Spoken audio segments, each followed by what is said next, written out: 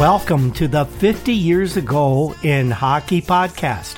I'm your host, Rick Cole, and each week right here on the Hockey Podcast Network, we take a trip down memory lane back 50 years and bring you all the hockey news from that time exactly as it happened in the words of some of the greatest sports writers of all time. In this week's show, we're looking at the week of May 3rd to May 9th, 1971. Daily fantasy sports players, you know the basketball season isn't going to be around forever, so get in on all of the action now with DraftKings. That's the leader in one-day fantasy sports. DraftKings is giving new players a free shot at $1 million in total prize money. Claim your free shot at millions of dollars in total prizes when using the code THPN during sign-up. Playing daily fantasy basketball is pretty simple. Just pick your lineup, stay under the salary cap, and see how your team stacks up against the competition. Feel the sweat like never before. Every dunk, steal, and assist means so much more with DraftKings daily fantasy lineup.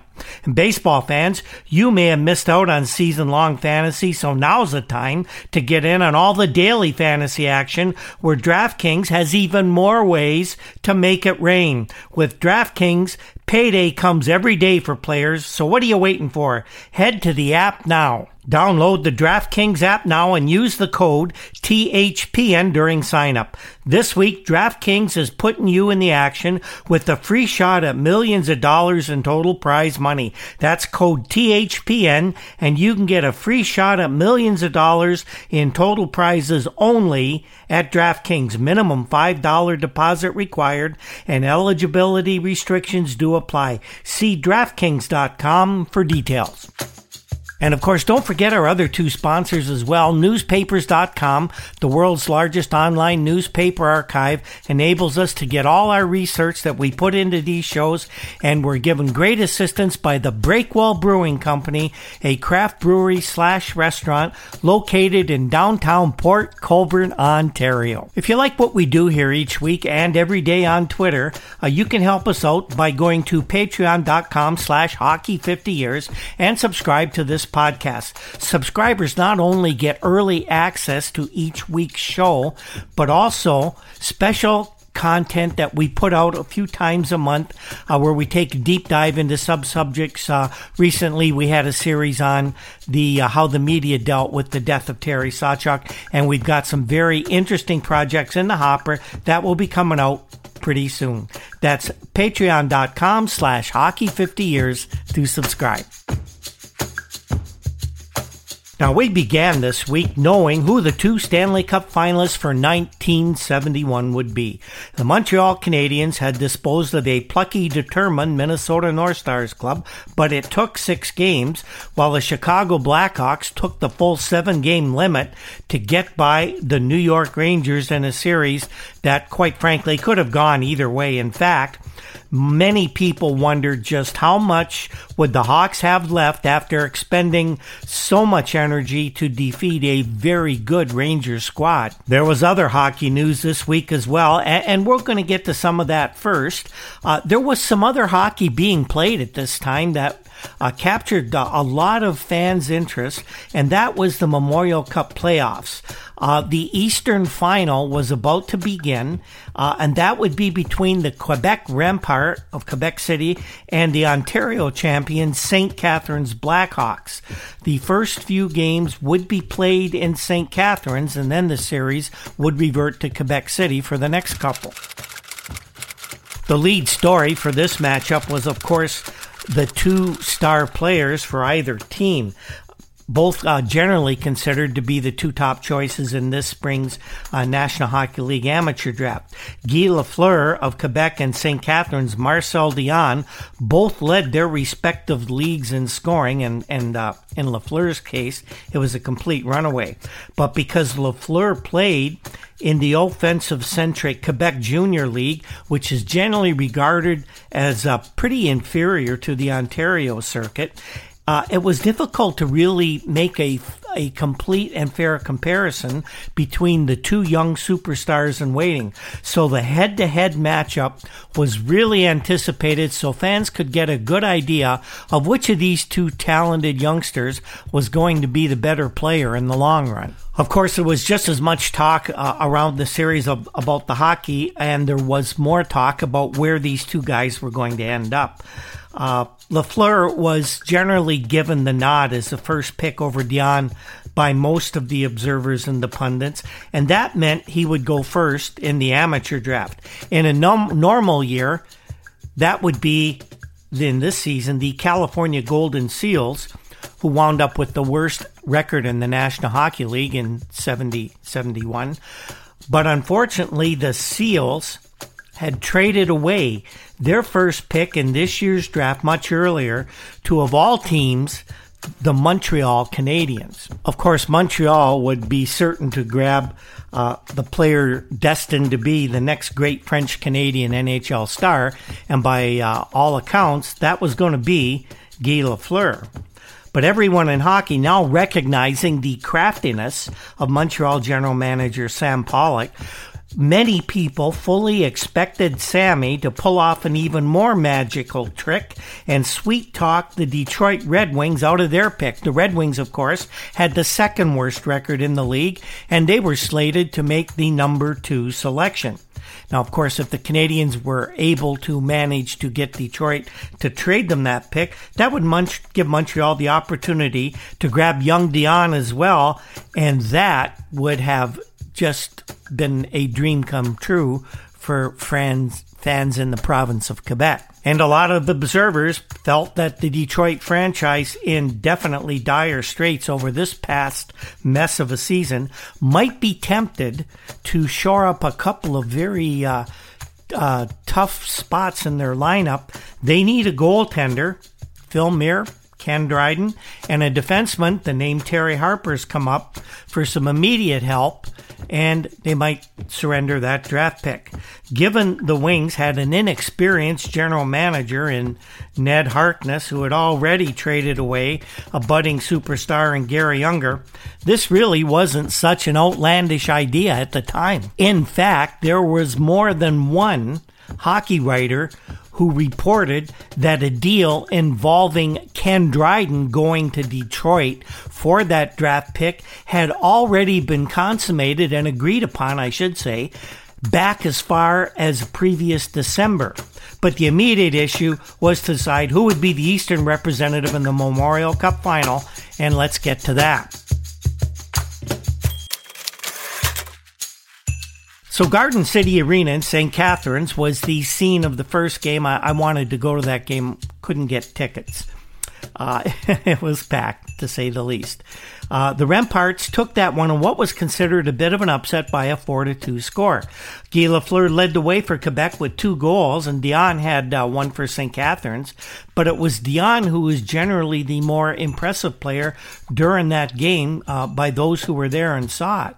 2 unheralded Quebecers who starred in the game and were really mostly responsible for the Remparts' victory were goalie Michel Deguise, who stopped 46 of 48 St. Catharines drives, and Lafleur's line mate, winger Jacques Richard, who still is away from his draft year. And he was dangerous on every rush. Deguise, by the way, was not Quebec's regular netminder during this past season. The young goalkeeper was added from the Sorel Blackhawks of the Quebec League in one of those curious Canadian Amateur Hockey Association rules that allowed certain leagues and teams to add players from another team in their particular group during the Memorial Cup playoffs, and the Remparts had obtained permission to bring Deguise onto their club under the guise, probably, although I couldn't find the exact reason, that their goaltender was a bit beat up and they needed a guy who would be able to be depended upon by being healthy. Unique for junior hockey at the time, nearly 6,000 fans in Quebec City got to see the game, which was broadcast on closed-circuit TV to Le Colisée in Quebec, and another 2,500 witnessed it at the Verdun Auditorium. Junior hockey on closed-circuit TV, that was just something that wasn't being done very often in those days. Well, the very next evening in St. Catharines, Dion showed what all the hype around him was about. He was not only the best player on the ice for either team, but probably the best player in a game being played on the planet Earth. He scored 4 times, he was dominant, and the Blackhawks trounced the Remparts by a score of 8-3, and the series would now be tied at 1 game apiece. The St. Catharines' main strategy right from the get-go in this one was one of intimidation. The Ramparts sustained a physical pounding that began with the opening face-off, and it did not abate for the entire game. That resulted in an uneven, basically disorganized performance by the Quebec City kids, which was exactly what St. Catharines coach Frank Milne had in mind when he told them to get out there and start hitting. So now the next 2 games would go to Friday and Saturday this week in Quebec City. So Friday's Game 3 would be played in front of a packed house, a raucous Quebec home crowd, and Guy Lafleur took center stage in that game. His 2 first period goals were all the Ramparts would need to win this game by a score of 3-1, and they took a 2-1 lead in the series. After a less than mediocre performance in Game 2, the goalie Michel Deguise rebounded and had a very spectacular game for Quebec. He repeatedly robbed Marcel Dion, who had at least 4 outstanding scoring chances, only to be denied by the young Quebec netminder. However, this is where the series turned and the hockey became less of an attraction for this series than anything else. The game and the series basically turned ugly on this night. St. Catharines lost 2 players, and one of them, Brian McKenzie, was likely to be suspended after he cross-checked a linesman at the game's end. But to make matters worse, earlier in the game, rough and tough defenseman Brian McBratney, by the way, a very good guy. I had a chance to meet him when I was in university. He had been ejected for allegedly striking a linesman as well, but that whole situation was pretty confusing as far as the reporting went. Apparently a first-period brawl between McBratney and Quebec's Michel Briere, who's about 5'4", 145 pounds, nearly caused the game to get out of hand right there, and this was likely the fault of some goofy officiating. St. Catharines goalie George Hume decided to join the fighting, which was taking place in the Blackhawks defensive zone, but it was more of a group wrestling exhibition than it was a knockdown, drag-em-out boxing match. Well, when Hume tried to pry some Quebec players off the St. Catharines teammates, Deguise raced the length of the ice to try and get Hume and, of course, even up the numbers. At that point, both goalkeepers should have been ejected according to Canadian Amateur Hockey Association rules and the rules of the OHA.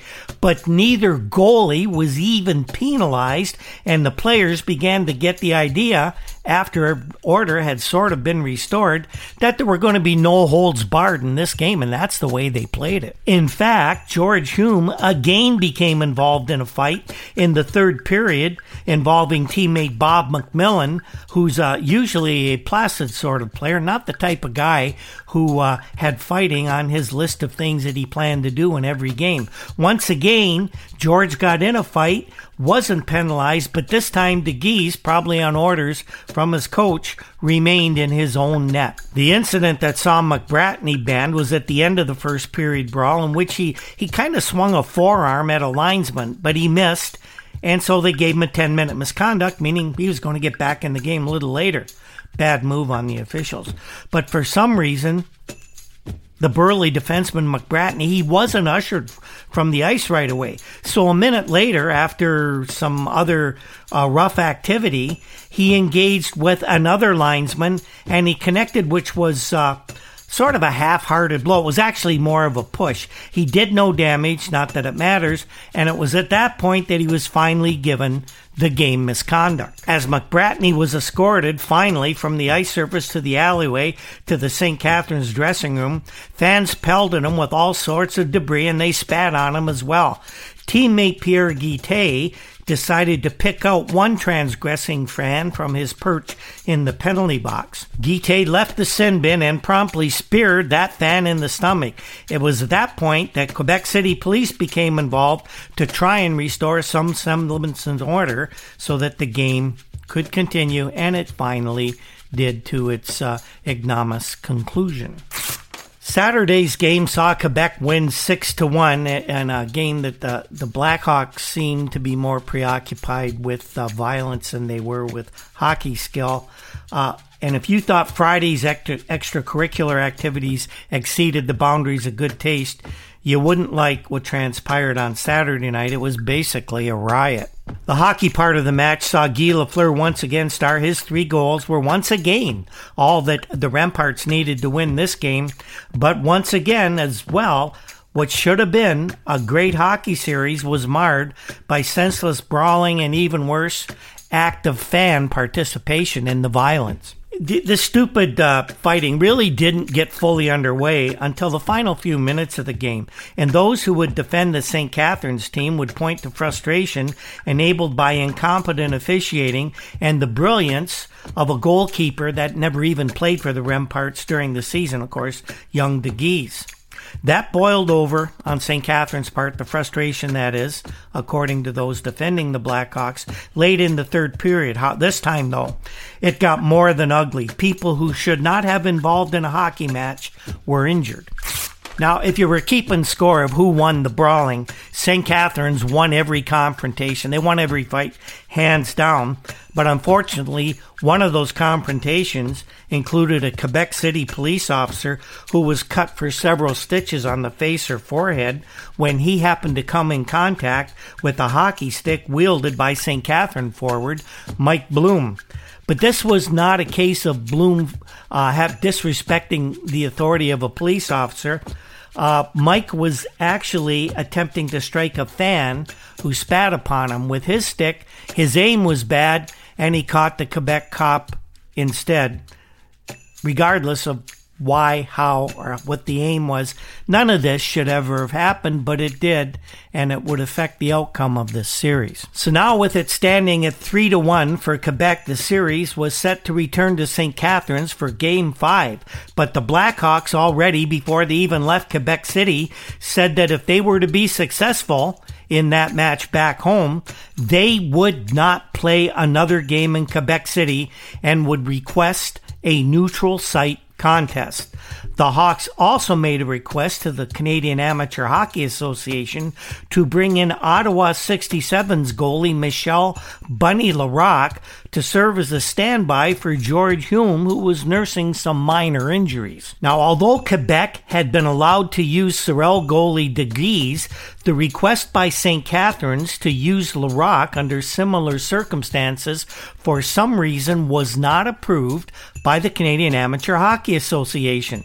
They ruled that Bunny should have been added to the St. Catharines team before the series and not midway through. But in a very curious set of circumstances, St. Catharines was allowed to try and bring in Peterborough goalie John Garrett, almost as good a prospect as Larocque at this time, but the poor Blackhawks learned that Garrett was enjoying a vacation in Florida, and they couldn't reach him. So the series goes back to St. Catharines, and next week's show will tell you about the bizarre events and how this series would end.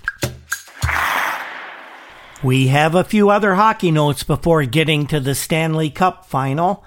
First up, there's a lot of news out of St. Louis, of course, with Scotty Bowman leaving the Blues, and everybody and his brother was rumored to be taking over the St. Louis Hockey Club. The first story that came out at the beginning of the week had former Montreal Canadiens, Toronto Maple Leafs, and Blues star Dickie Moore, now retired. He was said to be in line to replace Bowman as general manager of the St. Louis club. People tried to reach Dickie Moore for comment. Dickie owns an equipment rental business in Montreal at this time, and he was actually in Europe at a convention, had nothing to do with hockey, and there was no answer from Dickie about this. At the same time, early in the week, the first rumors of where Bowman was going to end up, and it seemed the general consensus of all those reporting on these things was that Scotty was going to the West Coast and was going to end up as either general manager and coach at the Los Angeles Kings or with the California Golden Seals in Oakland. Now, Bowman was asked if he had received a contract offer to run the Seals from Charles O. Finley by every reporter who could get through to him, and initially, at the beginning of the week, Scotty just wouldn't comment on anything to do with his future. A few days after these initial questions to Scotty, he did concede that there was a lot to consider about a move west, but he said something very curious. He said that working for Finley would likely be a lot easier than working for the Solomon family in St. Louis. Now, why would you may ask? Would Scotty Bowman have that opinion? Well, he said because Finley, with his baseball team and his many other business interests, is not around the hockey team as much as the Solomons were around the Blues. For his part, Finley told California sports writers in Oakland and San Francisco that he had made no offer to Bowman and that Bowman becoming the general manager of the Seals was no slam dunk. Some people claiming to have inside information said that the plan would be for Bowman to agree to become the general manager coach of the Seals Hockey Club, but Coach Freddie Glover would remain on staff as a director of player personnel. There was some other news made by the Blues as well this week. They announced that they had purchased the troubled Denver Western Hockey League franchise, but it was unclear if the St. Louis hockey team in the NHL was going to operate its farm club in Kansas City of the Central League and the Denver team, or whether they would move the Kansas City Blues to the Western Circuit. And the Blues weren't done making news by Wednesday either. In fact, as the week drew to a close on Friday, rumors had already begun circulating that the Blues were trying to arrange a press conference for Friday and that they were going to unveil a mystery man as the new general manager of the team. Well, that closely guarded secret wasn't well guarded, closely guarded after all. And by Friday, we knew what was going to happen. Reporters, especially those in St. Louis, uncovered the fact that Lynn Patrick, who was the original general manager of the Blues when they came into the National Hockey League in 1967, would return to his post as general manager once again. Rumors this week had Sid Abel coming from Detroit to be the new general manager. They weren't quite accurate. Abel was hired by the Blues, but not to be general manager, but instead to take over behind the bench as coach. And it was announced at a Friday press conference. Now, what happens to Al Arbour in all this? Well, one report out of Vancouver had their general manager, Bud Poile, hopeful of making a trade with the Blues to bring Al to the Vancouver organization, whereupon he would be installed as the coach of the American Hockey League Vancouver farm team, the Rochester Americans. And Al, of course, was the captain of that team for many years and basically the face of the AHL franchise. Friday's press conference shot down that rumor, though, as Arbour, it was announced, would be retained as the assistant general manager to Lynn Patrick. And you can see that the idea there was that Al would stay with the Blues and probably run the organization when Patrick, who's getting up in years, would finally retire. Couple other hockey notes as well this week. The Boston Bruins removed speculation about the future of coach Tom Johnson. Tom wasn't going to be a one-year wonder. The Bruins gave him a new 2-year contract to continue behind the Boston bench. And the Pittsburgh Penguins made a rather sad announcement, but one that certainly everyone agreed with. The Penguins said that they are going to retire jersey sweater number 21, which had been worn by their young star Michel Briere, who recently passed away from injuries he sustained in a car accident nearly a year ago.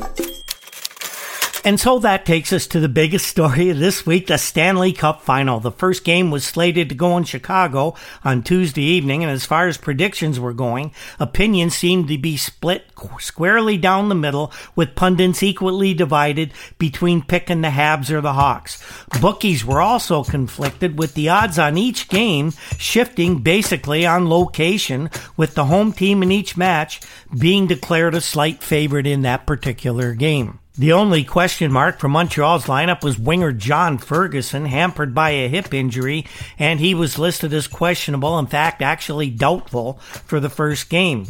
One place the Habs crew was not in question was in goal, where everyone knew that rookie sensation goalie Ken Dryden would attempt to continue his Stanley Cup wizardry for at least and only the final round. On the Chicago side of the ledger, everyone in their club was pretty healthy, with a possible exception of center Pitt Martin. Pitt was nursing what was described as torn knee muscles. Pitt did skate on Chicago Stadium on Monday, and he didn't engage in any contact activity, but he said that he hoped to be in the lineup for the Hawks for Tuesday's first game. Those of you who are not historians, who weren't around at this time, probably are not completely familiar with the lineups of these two teams. And to truly understand this series, you got to know who these teams were. Well, the Montreal Gazette compiled a great scouting report for each significant player in this series, and we think this will give you a good idea of what to expect, as these two unlikely combatants, no one expected a Montreal-Chicago final. As these two teams prepared to square off, we'll give you an idea of who these guys actually were, according to the Montreal Gazette, and mainly hockey writer Pat Curran, one of the best around the NHL at this time. As I looked at this scouting report, there were a few things that I even learned, and I was a hockey nerd at that time. I knew every player in the league. Well, the Blackhawks, we'll start with them. The goaltenders, number one man, of course, Tony Esposito, who should be shell-shocked after that crazy New York series, but don't count on it. The only things that might hurt Tony were bad rebounds, according to Pat Curran. The backup goalie, I did not know this at the time, was a veteran minor leaguer by the name of Jimmy McLeod, who had a fine season in the Western Hockey League with Portland. He was Chicago, owned his NHL rights, so they called him up to the Hawks to be a veteran backup for Tony. It had been 22-year-old Central Hockey League player by the name of Ken Brown, but they didn't feel it was fair to possibly have to stick young Ken in goal in the heat of a Stanley Cup final. The defense for the Chicago, well, you have Pat Stapleton, second only to Bobby Hull, as a semifinal standout. Pat really lugs the puck, and he figured in all 16 playoff goals. Bill White was a giant next to Pat and equally strong, and this pair killed all Chicago penalties, and they handled most of the key defensive work as well. Doug Jarrett was a veteran Chicago blue liner. He has to hit. He has to body check to be effective, and he didn't do it against the Rangers and didn't play as well as most thought he should. Keith Magnuson is a college hockey grad with karate training. He likes to fight, but he was very erratic against the Rangers, one of the reasons the Hawks didn't win the series a little more quickly than they could have. Young Jerry Korab still needs seasoning, but he's big, ready, and willing to mix it up, but he's strictly a guy who's going to play only if one of the top four can't make it. And a sixth defenseman, that the Hawks have maybe in there as well. A young fellow by the name of Rick Foley, another one called up from Western Hockey League, Portland. He's 6'4" and 232 pounds. And if things turn in this series the way they did in the Junior A Eastern Final, that's when he'll be most effective. The main centers for the Blackhawks, well, you have Stan Mikita. He's a veteran. He doesn't run high in scoring as he usually did, but he still had a fine season and a playoff this year, and there's nothing he can't do with the puck, and the Habs will have to watch out for him. Second man is Pitt Martin. The knee injury, according to Pat Curran, shouldn't keep him out for too long, and he's probably the best two-way center on the Chicago team, and he was a true standout against the Rangers. Third-line center, Danny O'Shea. He's a real worker after coming in a trade from the North Stars, and he did a good job against the top forward lines against whom he played. Fourth line center, the Hawks really only use three, as do the Canadians, but the fourth center is little Lou Angotti. He's a cast-off from several other NHL clubs, but he's always played well in Chicago, and he's ready to help when he comes off the bench. Well, the number one left winger, of course, is Bobby the Golden Jet, Bobby Hull. He's still the best in the league at that position on the left side. He proved it with playoff goals against the Rangers. He's the heart of the Hawks with the stamina of a bull. Number two on the left side is Bobby's younger brother, Dennis Hull. He had a 40-goal season this year, but he didn't produce much in the semifinal. But he's got the big shot, and that big shot can hurt, and you got to worry about Dryden's welfare with Dennis and Bobby both firing pucks at him. Third left winger, Danny Maloney. He's a rookie this year. He's a strong skater and a good checker, and he backs off from no one. The extra left winger, the veteran Eric Nestorenko, who's looked pretty tired through these playoffs, but his experience as a penalty killer should be valuable. On the right side, the Hawks have four pretty good players, actually. The veteran Chico Mackey, known as a journeyman forward. He's very, very underrated, though. He's the cover man checker for Bobby and Pitt Martin on that number one line with Bobby on it. Jim Pappen is another right winger, not the two-man probably, and he had a new life with the Hawks after being traded from Toronto 3 years ago. And he, this year in the playoffs, has scored 5 goals, and he may yet have some other big goals in his toolbox in this series. Cliff Corral is the third right winger, and he is another college graduate on Chicago. Cliff is a guy who digs in the corners. He's a good checker, and he's come through in the playoffs as well with 5 goals. And the fourth winger is Jerry Pinder. He's a mixed-up kid right now. He quit the team last week, then decided to come back, and no one really knows a lot about Jerry. And he could come up big for the Hawks, or he may not even see the ice. So who are the men from Montreal who will counteract this powerful Chicago lineup? Well, the goalkeeping, Ken Dryden will be the number one in the playoffs, and he might have to repeat his efforts in the Boston series. Reports had him being only so-so against Minnesota, but here's one thing that is a telling fact. The Blackhawks really respect Dryden's ability. The backup goalie will be Rogatchan Vachon. He's now the second goalie in the Montreal chain. He doesn't have a start in the playoffs so far, and you got to expect that if Rogie gets in, his timing's going to be off, and disaster will probably have befallen the Habs. The third guy is Phil Muir.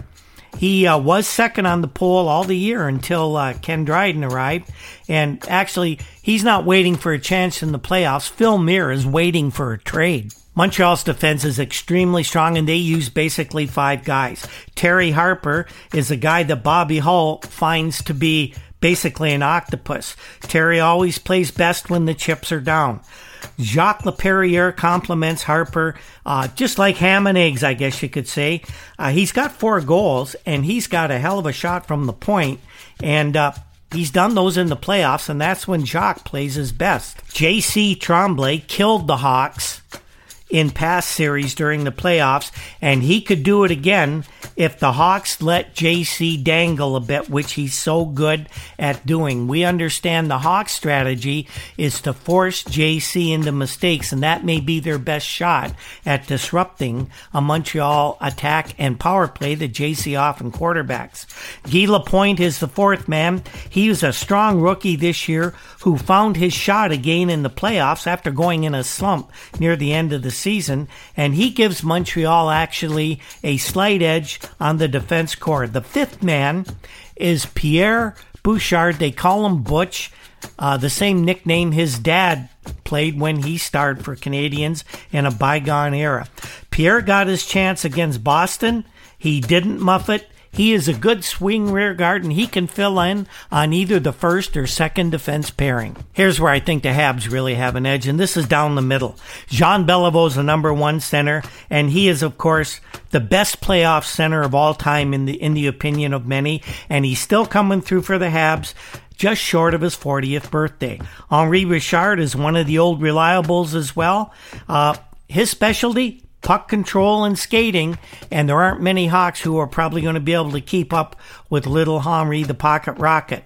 Jacques Lemaire listed as the third center. He did his thing against Boston's Phil Esposito. He's versatile. He's got speed and a hot shot. And a guy listed as the fourth center is Peter Mahovlich. He's not such a friendly giant when the going gets rough. Peter has learned to add an edge to his what was once a genteel sort of game, and he's a dangerous scorer even as a penalty killer. Canadians use basically only three guys on the left side. Number one man, who else but the Big M, Frank Mahovlich. He's enjoying his best playoff season of his career, and he's leading the playoffs in scoring. He is probably a major factor in the Canadians' return to prominence this season in a brilliant trade engineered by Sammy Pollock. John Ferguson is hurt, but it's expected he will be back early in this series at some point. He smells the playoff money even when he's hurt, and the Hawks can't forget about him. He can do a lot of damage, and young Mark Tardif hasn't yet reached his potential. He's a moody young kid, but he has the tools to figure high in this final series. On the right side, the top right winger for the Canadians is the Roadrunner, Yvan Cournoyer, playing the best hockey of his career. Cournoyer is bound to score a few with his bullet shot and his even more blinding speed. Réjean Houle, he's basically the same as Mark Tardif, a young guy, same age, both came out of the Montreal Junior Canadiens. He's a willing but unlucky player. He doesn't have the gifted hands around the net, doesn't score a lot. He's in his first cup final. He might be a little uncertain. Claude LaRose is trying to make up for a poor season. He's got experience in the playoffs, and he'll be the number 3 right winger, but he'll be pressed by a young fella by the name of Phil Roberto out of Niagara Falls Junior A. An ankle injury slowed him down after he had a pretty good rookie season, but he's a guy with a lot of muscle. He's known by the Habs as a disruptor, and that could be trouble for the Hawks. So game one, we thought this series was going to be an evenly matched series. And you know what? We weren't wrong, and neither was anybody else. There was not a unique thought that these two teams were pretty evenly matched. At least based on game one, that's exactly how it turned out. It took until the second minute of the second overtime to decide the issue, and the Blackhawks prevailed in that opening game by a score 2-1. It was Jim Pappen who netted the winner at the 1:11 mark of the second extra frame when he tipped in a goal-mouth pass from Stan Mikita. Jacques Lemaire had given Montreal the lead in the middle stanza before Bobby Hull tied the game just shy of the 8-minute mark of the third period. This was believed to be the first time two United States college graduate goalies had faced each other in a Stanley Cup playoff game, and neither of those two guys disappointed anyone. Ken Dryden stopped 56 of 58 Chicago shots in goal for Montreal, while Tony Esposito was good on 36 of 37 Habs drives for the Hawks. So that took us to Thursday night once again in Chicago Stadium, and it looked now like possibly the Canadiens' bubble had finally burst. We've said that before, but this really didn't look good against this tough Chicago team. The Hawks took a 2-0 lead in the final series, and what was especially troubling for the Habs faithful was that the star of the game wasn't a Stan Mikita or a Bobby Hull or a Pat Stapleton, but a much lesser light, as Louis Angotti, remember we mentioned him earlier, a guy coming off the bench, he had 2 goals and 2 assists to lead the Hawks to a 5-3 victory. Here's what Ted D'Amato of the Chicago Tribune wrote about Louis Angotti's game. He said, "Little Louis Angotti, the player with the shortest stride in the National Hockey League, gave the Blackhawks a 20-league boot step toward the World Championship of Professional Hockey. The former Michigan Tech star, who stands 5'8", caught up with 2 loose pucks and put them behind Ken Dryden, the biggest goalie in the league, at 6'4". These goals provided the Chicago Clan with a 5-3 victory margin over the Montreal Canadiens, their second in a row in the Stanley Cup final." D'Amato also reports on an incident that marred the joy of the nearly 20,000, probably more than 20,000 fans at Chicago Stadium. During the 17th minute of the second period, Chicago defenseman Pat Stapleton, he's their number 1 rearguard, as we mentioned, left the action with a severe skate cut across his right cheek. It came off the blade of Réjean Houle, the Montreal right winger, during a scramble in the Hawks zone. Stapleton was rushed to Chicago hospital, where a plastic surgeon sewed up his face, the majority of the uncounted stitches pulling together the right side of his upper lip, which was cut completely through. Dr. Myron Tremaine, the Chicago Blackhawks team doctor, said the remainder of the gash was superfluous, and he said, "We won't even hold him in hospital overnight, and yes, he's going to come back for Sunday's game." So the series was going to return to Montreal for games 3 and 4. The last game we'll cover this week is that Sunday afternoon contest at the Forum on National American TV, and of course on National TV in Canada. The Chicago papers this week, since that last game Thursday, were full of how the Blackhawks had, quote, killed the Canadiens, and that the Montreal club was, well, basically all but dead and would likely offer little resistance the rest of the way, even in the games at the Forum. But those with a more realistic and more even view of this series did not prematurely award the cup to the Hawks just yet. Even the aforementioned Ted D'Amato of the Tribune in Chicago reported that Game 3 on national TV on Sunday would be the pivotal game of the series. And indeed, it would be. Game 3 at the Forum was everything Habs fans thought it would be, and everything that the Blackhawks were fearing. It was a great day for the Mahavliches. According to Red Burnett, the Toronto Star sports writer, was assigned to cover the final, and since he had a very neutral view, we're going to give you a bit of his report. Red wrote that it was a great day for the Mahavliches. Frank scored the tying and clinching goals, and younger brother Pete notched the important first goal to ignite the Canadiens' comeback, in which they overcame a 2-goal deficit to claw the Chicago Blackhawks by a score of 4-2. The result left Canadiens trailing 2-1 in the best-of-7 Stanley Cup final, with the 4th game in Montreal on Tuesday night. Beaming from the stands was their father, Peter Mahavlich Sr., paying his first visit to Montreal since he arrived here in Canada as an immigrant from Croatia in 1929. In a raucous Montreal dressing room after the game, all Canadians to a man agreed they had moved back into the win column by scrapping an overcautious defensive game for their normal freewheeling system, which features skating, forechecking, and headmanning the puck, and that was the successful formula that moved the Canadiens back into contention in this series. Coach Al McNeil said, "It was our sustained game of offense which turned the tide. I warned them before and during each period not to fall back as they had been doing in Chicago." McNeil predicted, "We'll tie the series on Tuesday if we keep carrying the play to them like we did tonight." The Blackhawks, for their part, thought that they'd been jobbed by referee John Ashley in the penalty department. They said they just got the worst of it from Ashley, and the worst of Ashley, they contend, is not very good at all. Pat Stapleton said, "Maybe we did earn all our penalties, but if we did, then the Habs should have had a hell of a lot more than they got because they fouled us plenty of times." Neutral observers such as Bud Poyle of the Vancouver Canucks or the Philadelphia Flyers Director of Player Personnel Marcel Pelletier thought that Ashley called a good game, and that's notable because there aren't many people who actually thought John Ashley called a good game ever. But here's a stat that tells the story and how the Canadiens' change in strategy, change in game plan actually worked out for them.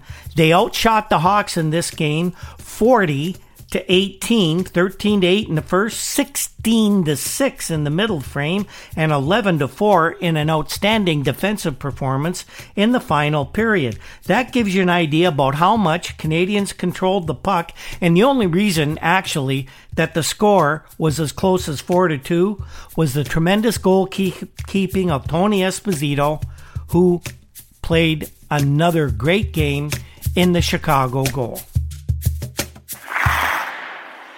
So we'll return next week with the story of the rest. Well, maybe not the rest of the Stanley Cup Final. I don't want to give any spoilers away, but the Hawks lead 2-1, and we'll tell you that we will have 3 games to report on next week, which means the series is going to go at least 6. So that's our show this week, everyone. And what did we learn in this really eventful hockey week for first week of May? Well, we learned how the St. Louis Blues were going to tackle the task of replacing Scotty Bowman. Whether it would be a step forward or a step back for the Blues, time would only tell. We found that junior hockey can be just as, if not more intense than what the big guys in the NHL play, and the Memorial Cup playoffs turned very ugly in the Eastern Final. And we learned that while it looked like the Canadiens' bubble was finally bursting, the Habs were not yet to be allowed to be counted out, and they turned things around in Game 3. The story of the 1971 Stanley Cup playoffs was yet to be written. So as we mentioned, next week we're going to look at the next 3 games of the 1971 Stanley Cup Final. We're also going to report on that Eastern Final for the Memorial Cup, the Junior A hockey playoffs, and it'll come to an end that absolutely no one would be happy with. And there's going to be a lot more off-season hockey news going around, and we'll have the biggest stories in that area for you as well. The 50 Years Ago in Hockey podcast is produced by Andy Cole. I can't thank Andy enough for everything he does to put this podcast together. If you want to put a podcast together, if you have an interesting idea for one, get a hold of me. I'll put you in contact with Andy, and maybe you guys can put a good show together. The very popular Juno-nominated Toronto indie rock group, the Rural Alberta Advantage, provides our introduction and exit music. And once things open up again, if you ever get a chance to see them perform live, don't miss the opportunity. They put on a great show. Other music in this podcast and sound effects are produced by Andy Cole. Our research comes from files at the Toronto Star, the Globe and Mail, and of course the many fine publications found at newspapers.com. You can find us on Twitter at @Hockey50Years. We're on Facebook under the 50 Years Ago in Hockey banner. We have a WordPress site, hockey50yearsago.com. And of course, we're on the Hockey Podcast Network, and you can get this podcast wherever your favorite podcasts can be found. Thanks to everyone who tunes in every week to our show. And on that note, we will be back with more of the Stanley Cup Finals for 1971 next time around. When the